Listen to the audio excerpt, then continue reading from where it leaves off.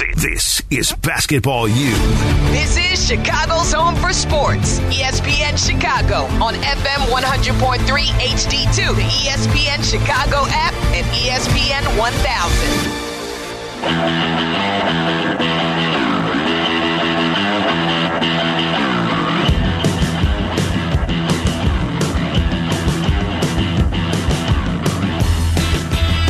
Welcome into Basketball U here on ESPN 1000, 100.3 HD2. Don't forget, you can take us on the go as well with the ESPN Chicago app. And as always, you can watch us on Twitch, twitch.tv/ESPN 1000 Chicago. It's been a fun tournament. I know for Shea, it's maybe not been as fun as he would like. I've enjoyed every step along the way. It's pretty easy to appease me. I am a little kid with an iPad when it comes to this tournament, all right? You give me an iPad, I'll be entertained, all right? You can, like a little kid, you can take them to Cleveland. As long as the hotel has a swimming pool, they're going to have a good time. That's how I am with this NCAA tournament. And again, it's not like I'm not enjoying it. I'm having fun watching these games. I've been entertained by it. It's just, I don't think this is going to live up to the great tournaments we've seen in the past few years. I think we're going to look back on this one as kind of an outlier. And I think the championship game that we are going to get right now, you've got UConn and San Diego State all matched up for this championship game tomorrow night. And when you look at kind of what this game could be, it could get ugly. Like, we've seen UConn dominate teams along the way. Margin of victories along the way. 24, 15, 23, 28, and yesterday was 13. Sure as hell didn't feel like 13 yesterday. No, and that was where, like I mentioned, every time Miami got it to 10, it just felt like UConn put the stiff arm back out. Yes. That's as close as we're going to let you get. We're playing with our food a little bit. We know we've won this game. Boy, we're letting coaches' kids get 5-second holding the ball calls and not on the inbounds. Like, that call never gets made. The no advance for 5 seconds, the call never gets made. Ever. And no, like intentionally, right. You have Dan Hurley telling his kid, don't move the ball up the floor. Right. We are going to be good sports here. Thanks a lot. Screw me. But no, it's... I wonder if San Diego State can slow UConn down at all. Like, they've played better defenses or as good of defenses as San Diego State. They haven't been slowed down. Like, I just don't know if this is going to be a close game. I hope it is. I want to be entertained with a close game tomorrow, but it feels like UConn does everything so well. Third in offensive efficiency, fourth in defensive efficiency. They crash the offensive glass. San Diego State can't be as poor on the offensive rebounding as they were in the first 30 minutes of yesterday's game. No. Or this will not be close. So you look at the offensive rebounding percentages over the course of this tournament, and that is really what has been the difference for me. 35%, 34%, and then about 32 and 31.5% for a team that is not a big team by any stretch of the imagination. They're 241st in the country in average height, according to Ken Pom. And that, to me, this is where you're going to see a UConn team sort of give San Diego State a taste of their own medicine here, because UConn is going to out-rebound the hell out of this team. Yeah. And that, I think, like, what we've seen at the free throw line, all these missed free throws that turn into second chances for San Diego State, and then against Creighton, all the missed shots that turn into second chances. For a team with pack line principles where offensive rebounding is not something that is at a premium, that going up against this level of dominance on the boards. You've got UConn, the number 2 rebounding team on the offensive side of the ball, and number 67 on the defensive side of the ball, but part of that's because they're so damn efficient as well. Like, this team is so good rebounding the basketball that I think it's going to completely throw San Diego State for a loop. And not only that, like, if what happens last night with UConn happens tomorrow night, where Adama Sanogo comes out and just out of nowhere hits 3 threes to start the game, good night. Yep. Like, that's where UConn has they have the ability to kill you in so many different ways, whether it's the glass, whether it's at the 3-point line. And I don't know if anybody. Yeah, I don't know if San Diego State can weather the storm. That's where we've talked so much about this UConn team, because even though they're the 4 seed and they got the crooked number next to their name, they're one of the best teams in this tournament. And like right now, they're rated number 1 in America by KenPom. They've had a 2-week stretch where they were number 1 by KenPom, and they hit the top 5 in the AP poll. This is not a slouch UConn team that's a 4 seed. This is maybe a great team in college basketball. Yes. And you look at the way that they've kind of gone about this entire tournament run and the dominance that they've had, like, they've gone through some pretty good teams along the way. Like, you look at paths, and sure, like, playing Miami in the Final Four is not a path that we could have expected. And maybe we talk about paths and we're just like, oh, that's a quote-unquote easy way to get to the championship game. But when you look at the teams that they played along the way, like, they played Iona, kicked the hell out of them. I know you hate St. Mary's, but like St. Mary's is a 5 seed. All right, they were top 15 according to KenPom, and then Arkansas. Like, Arkansas, I get they were an 8 seed, right? But it's an Eric Musselman-led team that's no stranger to the moment, that had knocked out a 1, that had experience being here, had been to the Elite 8. That was a big win. They've had a ton of tournament success with the Must Bus.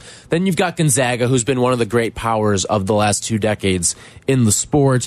And then you beat Miami. And, like, here's my common theme here along the way. Look at the coaches they've beaten along the way. Look at the coaches that Dan Hurley has taken down. You've taken down the greatest coach to ever coach a 13 seed ever. Rick Pitino, Randy Bennett, Eric Musselman, Mark Few, Jim Larinaga. So you want to talk about a path for UConn and maybe it not being as difficult to get to a championship game, but you look at the coaches that Dan Hurley has taken down along the way, that is an impressive resume right there. Yeah, that's a really nice run for UConn, and you're right. That's kind of been the most impressive thing about this tournament is how great UConn has been. And now you have to take on this San Diego State team that, honestly, people are going to say they had an easy path. Yeah, going through Charleston and getting the luck draw with Furman, who probably shouldn't have beaten Virginia. You maybe should have had to go through Tony Bennett and Virginia there, and we would have seen a clash of pack line defenses. What an exciting game that would have been. Instead, you take out Furman, but then you got to go against Alabama. Yeah. And Brandon Miller. And make a comeback in that game as well. And I know Brandon Miller shot the ball horrifically in this tournament, but that's still, it's Nate Oates. It's an Alabama team that was consistently the best player in the tournament, the best in the country, but the best player in the tournament. You go up against a Creighton team that came out of a Big East. I would say it's safe to say was a pretty good conference this season. May have been the best in the sport. Yeah, when you look at it, and then you take on this FAU Dream Team that. Look, man, they finished 17th in KenPom. They're going to finish with the most wins of any team in the sport. Yeah, so it's not like they had an easy path either. Like, easier in the first 2 rounds, sure. But you had to win a huge one in the Sweet 16. You knocked out a beast in Creighton, needed to come back there, needed to come back against Alabama, needed to come back against Florida Atlantic. This is not a team that's going to be easy to put away. And here's the funny thing with San Diego State, for a team that is so offensively inept, like this is a team that prior to yesterday was outside the top 70 in KenPom offensive efficiency.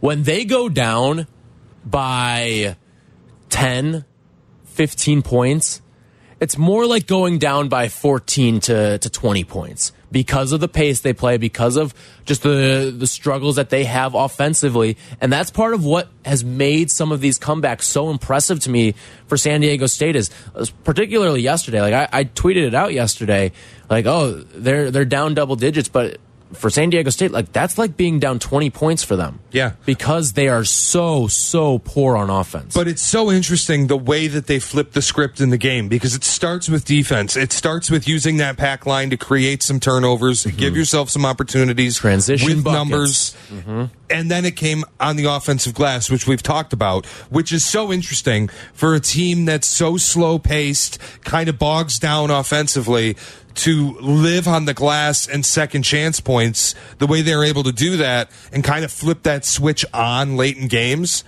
That's where UConn has to be able to dominate the offensive glass if they're going to win this game as easily as they have throughout this tournament.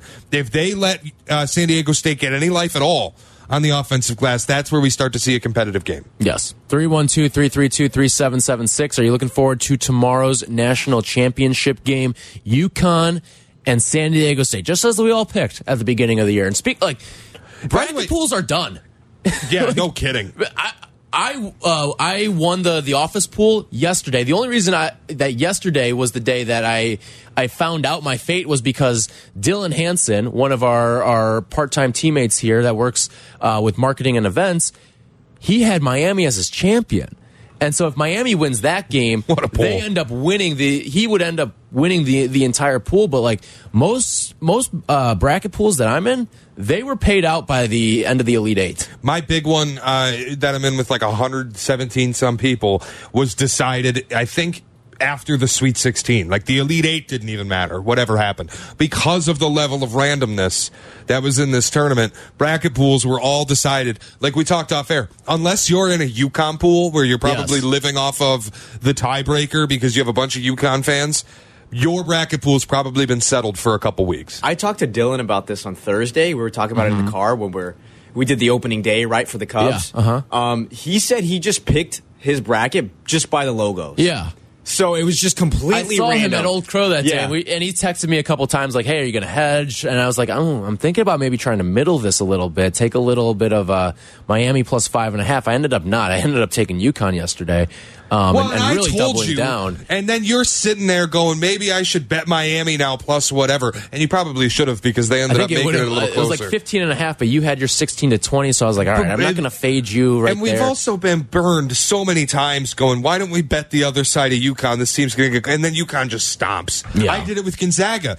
Gonzaga's second half, oh yeah, they'll get into it. They're the best second half team in the country. Yeah, never happened. Cutscene, Gonzaga's dead on the floor, and UConn ran away. I could have just won one bet. It would have been great. That was the other thing too. Like when you look at what San Diego State's done, like it's been comebacks. A lot of comebacks as of late. And that's what UConn has stymied. Right. Like, Gonzaga, you would think, would have the second half comeback, and UConn said, you're just going to die. Even Miami. Miami's had some great comebacks in this tournament, and what did UConn do? They kicked the doors down on them and said, no, you're not getting back within 8 of us. And then they played with their food a little bit, but like I said, every time that game got to 10, it was like UConn said, that's fun, get away. It was like Miami's a short person who can't reach UConn, so they just put the hand out and they're running in place. Yes. 312-332-3776. You want to talk some Final Four? You want to talk some national championship with us? It's all set for tomorrow down in Houston.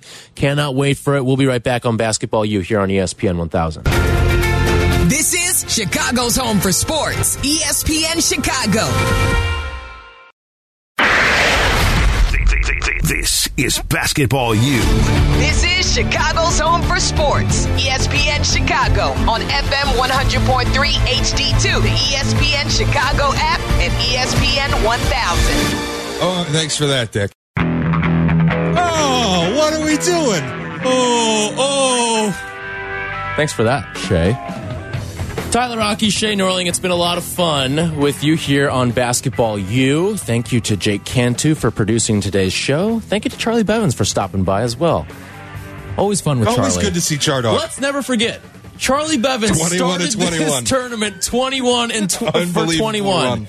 Made his first 21 picks correct. Shout out to Charlie Bevins. As we say goodbye to Basketball U here on ESPN 1000, we also say goodbye to Chardog's 181 of 181, right? Yeah, he was in the top 181 of the final perfect brackets. What an insane run in a tournament like this. Yes, good for Charlie. And to do it in this tournament, of all tournaments too, makes it that much more impressive as well. So do you think this is the future of the NCAA tournament? Because I do. I think that, and as much as I am lamenting the lack of star power in a national title game, I do think as we go forward, the middle has been brought much closer to the top, and we're going to continue to see, because of the single elimination format, middle of the pack teams make their way to the Final Four. Here's where I would kind of differ on that. Like, yes, it's good now, but part of what I think is going to actually lend itself to being not a more chalk, but you're going to see the return of the Blue Bloods, because you're going to start to see guys stay. Tyrese Proctor staying at Duke is huge. That is legitimate big-time news. That is a lottery-level NBA player coming back to college. And I don't know necessarily if it's because of the money, per se, that he's getting at Duke, because he'd be making more money in the NBA as a lottery pick. I'd imagine, right? Like you're talking about you get guaranteed money as a lottery money pick as well, and you start your NBA career and you start your NBA clock to hit free agency. But hey, faster as well. Maybe folks in Durham pay through the nose. I don't know, or not even that. Like we've seen how much people and kids at Duke love that experience. Yeah, like Zion wanted to go back. If NIL were a thing, there may be a world where Zion Williamson spends another year in college, and I think we're going to get to that point where, I mean, Duke may run it back with a lot of the guys that they had last year. And with Hunter Dickinson hitting the transfer portal, like, what if Hunter ends up at Duke?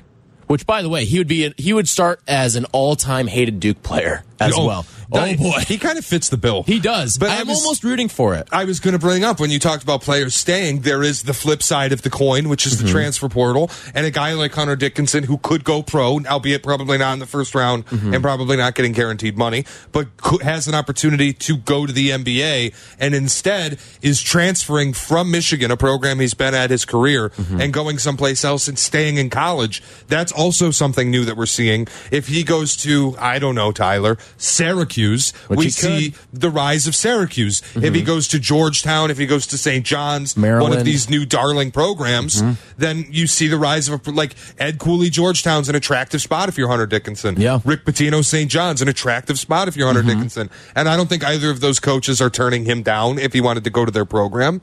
So that's the flip side of the coin, is we start to see the middle of the pack programs rise because all of a sudden you're attractive to some mid-major kid who wants a new experience, or to a guy like Hunter Dickinson who's been at Michigan for so long and feels burnt out and he wants to go someplace new. Right. And I think part of it too is what we're going to see with the transfer portal and with NIL is we are going to see some of these teams have guys longer. Like, I think one of the perfect examples of this is Gonzaga. And you can say, oh, well, they're not in the Final Four. They didn't make it to the national championship game. Like, it's a failed season for Gonzaga. Gonzaga overachieved this year. Getting to the Elite Eight, I know it wasn't pretty the way they went out. The conversation around this team all year was, this is not the Gonzaga you know. It's that, oh boy, could this be the team that doesn't get to the Sweet 16? Not only did they get to the Sweet 16, they got to the Elite Eight, and they beat a UCLA, a really, really good, like one of the best UCLA teams that we've seen in recent memory as well. Yeah, and that's where I kind of just feel like the future of this tournament and the future of this sport is going to be more in the middle of the pack. And it's the nature of the beast, Tyler. It's not that the middle of the pack teams are going to steal the recruits and they're going to have all the money and they're going to have all these. They're not going to have the super talented teams. But when you have a single elimination tournament and the fives are a lot closer to the ones than they used to be, you're going to start seeing the fives beat the ones a little bit more often. But we've already seen it the last 10 years. I think the next 10 years, with how much closer it's even gotten because of the portal and because of NIL money, it's just going to get more like this. What happens though with the teams like Duke that start keeping guys like Proctor for 2-3 years?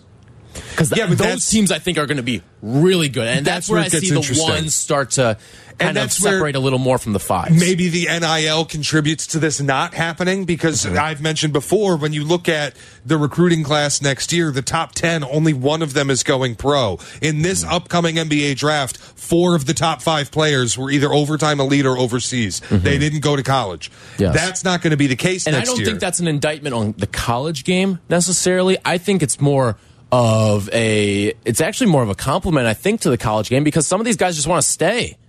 That's the point I'm making is when you look next year, it's Kentucky's got 5 guys who could go overseas, go pro, go to overtime elite if they wanted to. They're all going to Kentucky.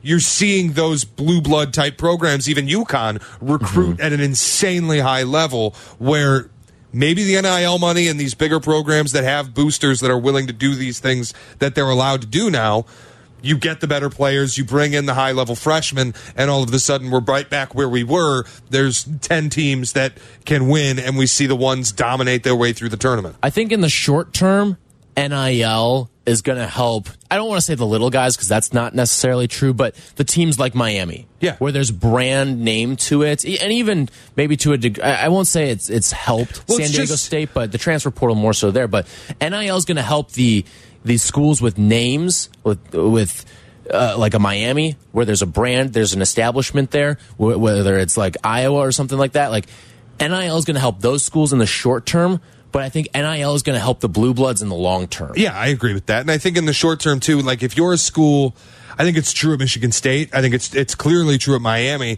If you're a school that's got billionaire graduates who really care about sports and want to inflict their wealth and power on the sports programs and like the athletics at your school, you can compete with the big boys. That's the world we live in now. Right. And we were talking about this yesterday too, like with these boosters who are offering up $1 million to some of these recruits. It's happening at Syracuse. Right. So Syracuse's biggest booster, who by the way just handed out $10,000 to a player on FAU before the Final Four, which I thought was fascinating. But Syracuse's biggest booster, guy by the name of Adam Weitzman, has on the table offer $1 million to a 5-star football and basketball player. And if you are a booster, and I get football rules the day, but if you had to pick between bringing in a 5-star football player versus a 5-star basketball player, unless it's a quarterback, which there's very few 5-stars of those, unless it's a quarterback, you take the basketball player every day of the week, because he impacts the game way more than what you're going to maybe find with a 5-star corner or a 5-star receiver. Yeah. He's going to impact the game way more as a 5-star basketball player. I would take a football player because I'm Mr. Football. Yeah, you as are. you so I eloquently can see the laces in the back of your head. Yeah. But Mr. Football over here would go football. But it's just I'm wired a little differently. I get the point. If you've got a guy who just wants a national title in any sport, doesn't care football, basketball, you obviously go basketball. Because you can get that. Like, you put Jabari Parker on Duke, they're good. Yeah. You know what I mean? Like, you can put one guy on any team. The example last night was if you just move Kyle Flipkowski. I can never say that name. Oh, my God, I can't do it. Anyway, Flip. We know. Yeah, if you just move Kyle Flip to any team, if you just dropped him on Syracuse, you're a tournament team. yes, they would be. If you just took Jalen Wilson off Kansas and dropped him onto some mid-major squad in the Valley, you're a tournament team. No doubt about it. All right, 312-332-3776. Craig is in Lansing before we get on out of here. What's up, Craig? Hey, yeah, first I agree with you on the basketball player because, I mean, that's 20% of the lineup. I mean, he's going to weigh and affect the game. And the other guys is only 9% of the lineup. So just you need more players surrounding him to make it work. But I think that this year's tournament is going to be, well, the one I remember for Caitlin Clark just being so great as she is. So I didn't get what that last caller, he was talking about. But anyways, also the year where now there's going to be a lot more pressure on coaches to win. Because they're going to say, well, see, they did it. Why aren't you using the transfer portal? Why aren't there's going to be higher expectations coming from administrators because of this tournament, and I think it's going to be difficult for guys to hang on to their jobs because there's going to be people short on patience that fire coaches that probably don't deserve to get fired because they're seeing these other programs succeed in ways that we haven't seen programs like these succeed in the past. And Craig, I think that's a great point, and thanks for the call. Like, that's why Boeheim retired, Kay retired, Roy retired, Jay Wright retired, Mike Bray. I don't know what the hell he's doing, but he's not coaching right now. It's why these guys have stepped down and stepped away from their jobs right now because they can't handle what's happening to the sport. They can't, and it's evolve or die. And it is. And they're on the way out. Isn't a little bit, and I've always thought this, and maybe we have 90 seconds left for this debate, but isn't it also like when Coach K left? To me, it felt a little bit like you used to be able to bend these rules, and it was exclusive to you, but now everybody has access to them, and you're whining about it. That's why I think Rick Pitino's fascinating. So fascinating. Because he always broke the rules, not if you ask him, but now he gets the opportunity to do it legally at St. John's, a storied program. Yes. This is going to be a fascinating watch. Yep. I'm really intrigued. I think next year's going to be a lot of fun, too. A lot of fun. The season always is. All right, so before we get on out of here, we've got UConn, we've got San Diego State. I think we're both in agreement that UConn is going to win, but what kind of margin of victory are you looking at over there? Are they getting a cover? I got to tell you, there's something interesting here where the KenPom line... 7.5 point line in this game. The KenPom line is 5. So either you ride the Lightning and go, the market's just way smarter than KenPom, and that's why it's out there at 7.5, or you just take San Diego State because nobody's betting on them and hope that it's a close game. On the flip side, though, like yesterday, KenPom had a 7-point margin, and it was a 5.5-point spread. Yep. Then I took UConn because I sided with KenPom, and everybody was on Miami. Now we have the opposite. Everyone's on UConn. I may take San Diego State and play the 7.5 contrarian. is a lot for a championship game. Sure is. So, thanks so much for hanging out with us all tournament long. White Sox baseball, the pregame show with Jesse Rogers is coming up next. This is Chicago's home for sports, ESPN Chicago.